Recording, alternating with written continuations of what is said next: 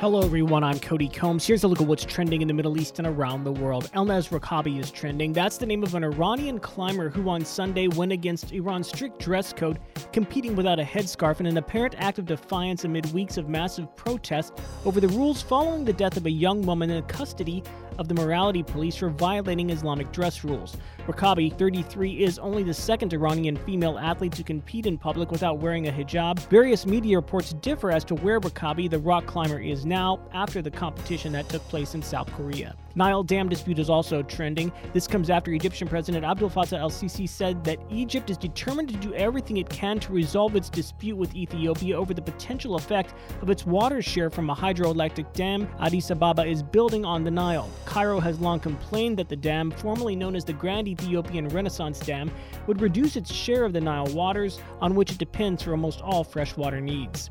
Iraq and an archaeological site are in the mix on social as well. An archaeological park unveiled in northern Iraq this week dates back more than 2,700 years to the rule of the Assyrians. The area in Faida comprises of 13 monumental rock carving reliefs in the walls of an irrigation canal that stretches for about 10 kilometers at Faida, located in the south of Dohuk Governorate. The carvings show kings praying to gods. Officials said other parts will also be discovered in the future. Saudi Arabia is also trending. This comes after Saudi Arabia's King Salman said that Iran must cooperate with the International Atomic Energy Agency and the global community if it wants to revive the 2015 nuclear deal. Efforts to save the accord have faced several stumbling blocks, including Iran's continued nuclear advances and the recent crackdown on protesters across the country. That's it for today's Trending Middle East update. For our full range of podcasts, head on over to our comprehensive podcast section at thenationalnews.com.